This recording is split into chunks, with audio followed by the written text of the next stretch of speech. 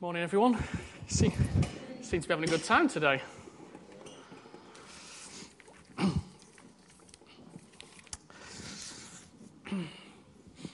Any of you like maps?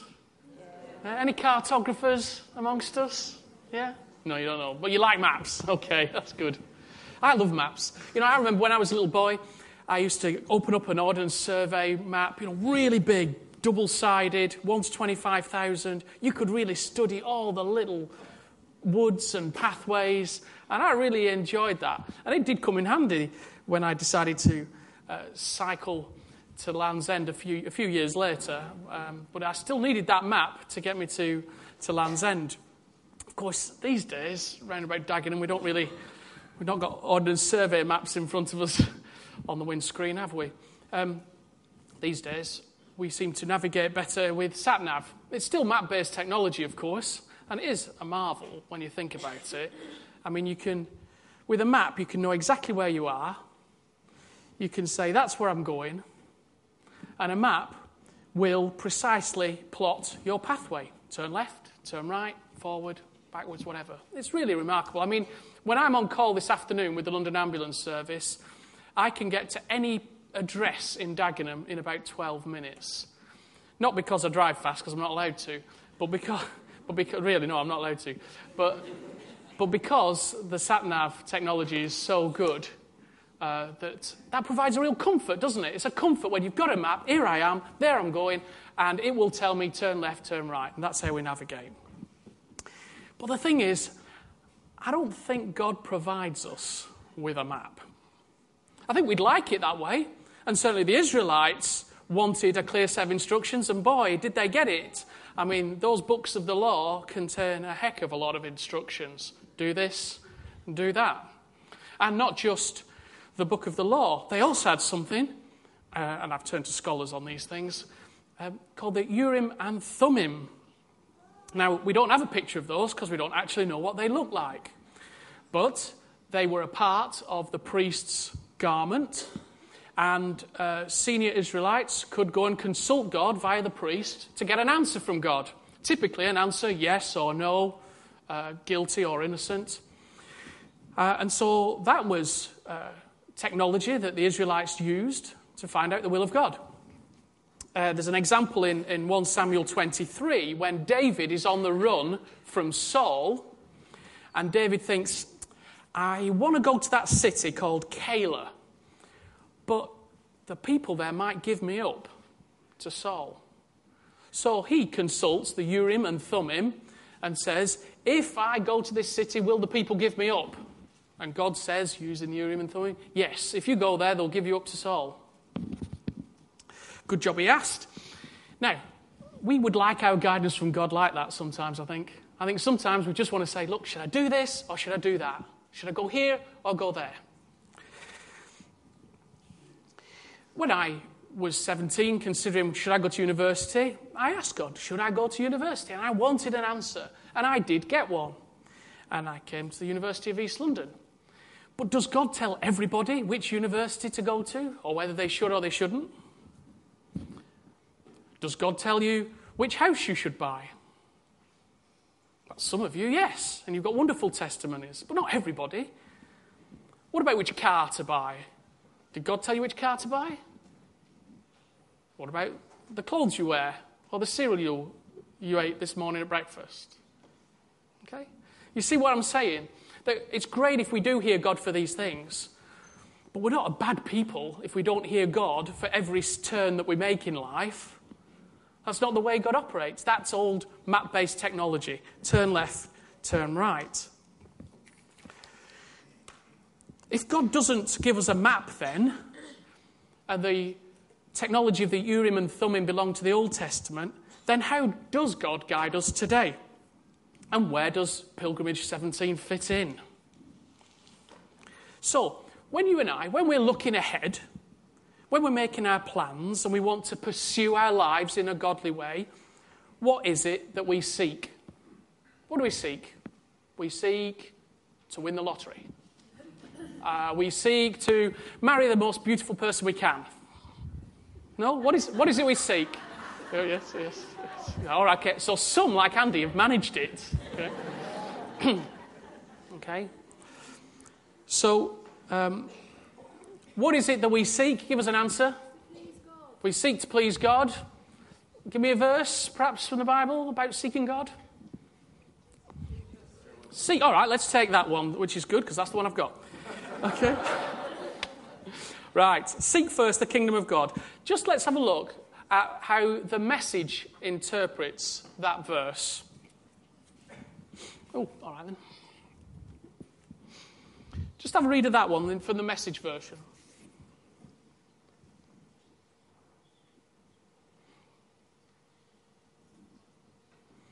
Isn't that interesting? That when it comes to making our plans, God says, steep your life in God reality. There's a kind of all-inclusive, wholesome giving ourselves every day to Him. I thought that was good.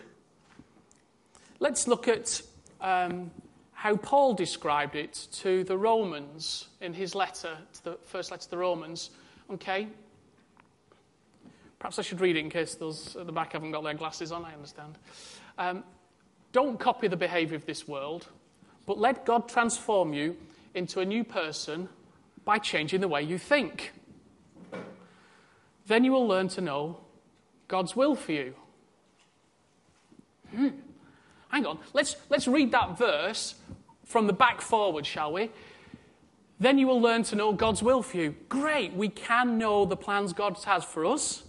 It's something that will be learned. How? By changing the way we think. How? By becoming a new person. How? By letting God transform us. How? Well, not copying the behaviour of this world is one start. I think that's really quite liberated, that we can know God's will for us, but it's not about should I turn left or turn right, should I buy this car or buy that car. Knowing God's will, the navigation technology we have today in God, is being transformed by Him. Being transformed by Him. In fact, look at how he starts the letter. Paul says, take your everyday, ordinary life. You're sleeping, you're eating, you're going to work, and you're walking around life, and place it before God as an offering. I don't think he means that we should consult Him. Lord, which cereal should I eat today? Which clothes should I wear today? Although maybe some of you should have done. Sorry, that was a Daniel joke. I did that for Daniel. That's the kind of quip he makes. Okay. But look, there's that sense of offering everything we do to God as we go, right? So what matters to God is how we walk forward in our relationships, in sharing the good news, in confronting, in caring, in loving, in being peacemaker. As John just said, we can't live for Jesus in meetings. It's the everyday showing love to one another. But you don't need to take my word for it. Let's look at this verse. That's not Romans 1. I forgot to change the caption. This is from Proverbs. This is Proverbs 16:3. Okay, commit to the Lord whatever you do, and He will establish your plans. All right, so we're considering what is the new technology for navigating and making our plans in God. Have a look at that verse. Now listen to what Tim Keller says. He's a well-regarded church leader in New York. It's a couple of minutes. Just listen to what he has to say now. Commit to the Lord whatever you do, and your plans will succeed. Commit to the Lord whatever you do, and your plans will succeed. Now, you read that, and right away you say, that's great. And I'll bet you think you know what it said. And I thought I knew what it said. But, you've heard of the meat of the word and the milk of the word. Proverbs are the hard candy of the word. You don't just swallow it. You don't just bite into it. You have to dissolve it very, very, very slowly on your tongue. You have to meditate. You have to think about it. And we know what all the commentators point out? This is a complete reversal of the way people think. You would think, they would say, commit your plans to the Lord, and then your deeds will succeed. In other words, commit your plans to the Lord. Oh, Lord, bless my plan. And then the execution will succeed. That's what you think it's saying. It's not saying that. It says the opposite. It says commit your deeds to the Lord, and you will become more and more a person who makes smart plans. More and more become a person who makes successful plans. It's exactly the opposite of what you might think. And this is what it's saying. The word commit is a word that literally means to roll over onto, to put all of your weight on. And this is saying unconditionally trust God for all things that happen in your life. Unconditionally trust God. Radically, unconditionally trust God, and you slowly will become a person who makes wise plans. Plans in accord with reality. Plans in accord with who God is, who you are, human nature, things. Unconditionally trust God for the things that happen in life, and we will become the kind of people who make wise plans. Because God doesn't provide us with a map, He guides us as we go. And of course, we've got the Holy Spirit, so we can expect to hear God daily. We can expect those nudges, and sometimes He will guide us to go to a university or buy a particular car, that's fine. But sometimes that's not the case, and we don't have to feel bad about that. But what I want to say is, let's not get paralyzed waiting for God to give us a left or a right, a go or no go, when actually God's waiting for us to move. And as we go, He will guide us. And we've got these overarching navigational principles of seeking first and loving others and loving God as our navigational system now. Which brings me to the analogy that you've all been waiting for. If God doesn't provide us with a map, then actually perhaps it's more helpful, it's just an illustration, to think of God providing us with a compass. A compass is vital because I need to know the direction I'm heading in. Now, who can tell me what was special about the compass of Captain Jack Sparrow? Not you, Andy. Okay, somebody else, Josiah? It didn't work the way a normal compass works. Who can tell me how Captain Jack Sparrow's compass actually worked? Oh, Rob? Not quite. Judy?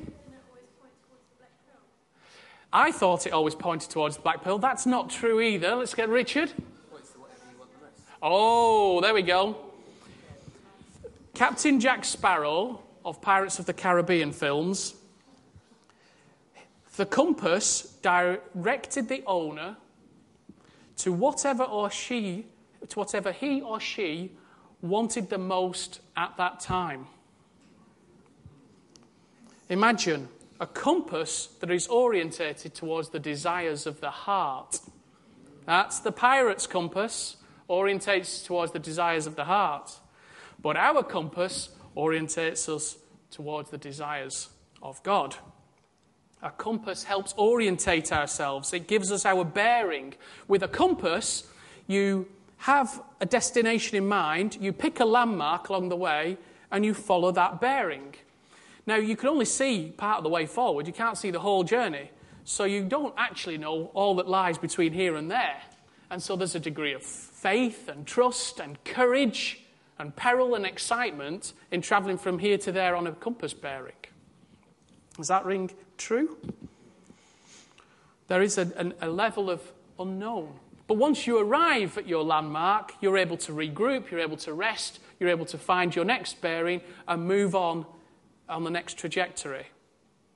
And you always know where you are in relation to true north, which we could say would be Jesus. Yeah? So when we are journeying, it's not a matter of should I go left or should I go right. But how am I aligned to Jesus as true north? And am I still heading for the landmark God gave me? And what lies in between? Well, we'll see as we go. And as I journey, not so much left or right, but am I loving more? Am I caring more? Am I being more generous? Am I serving more?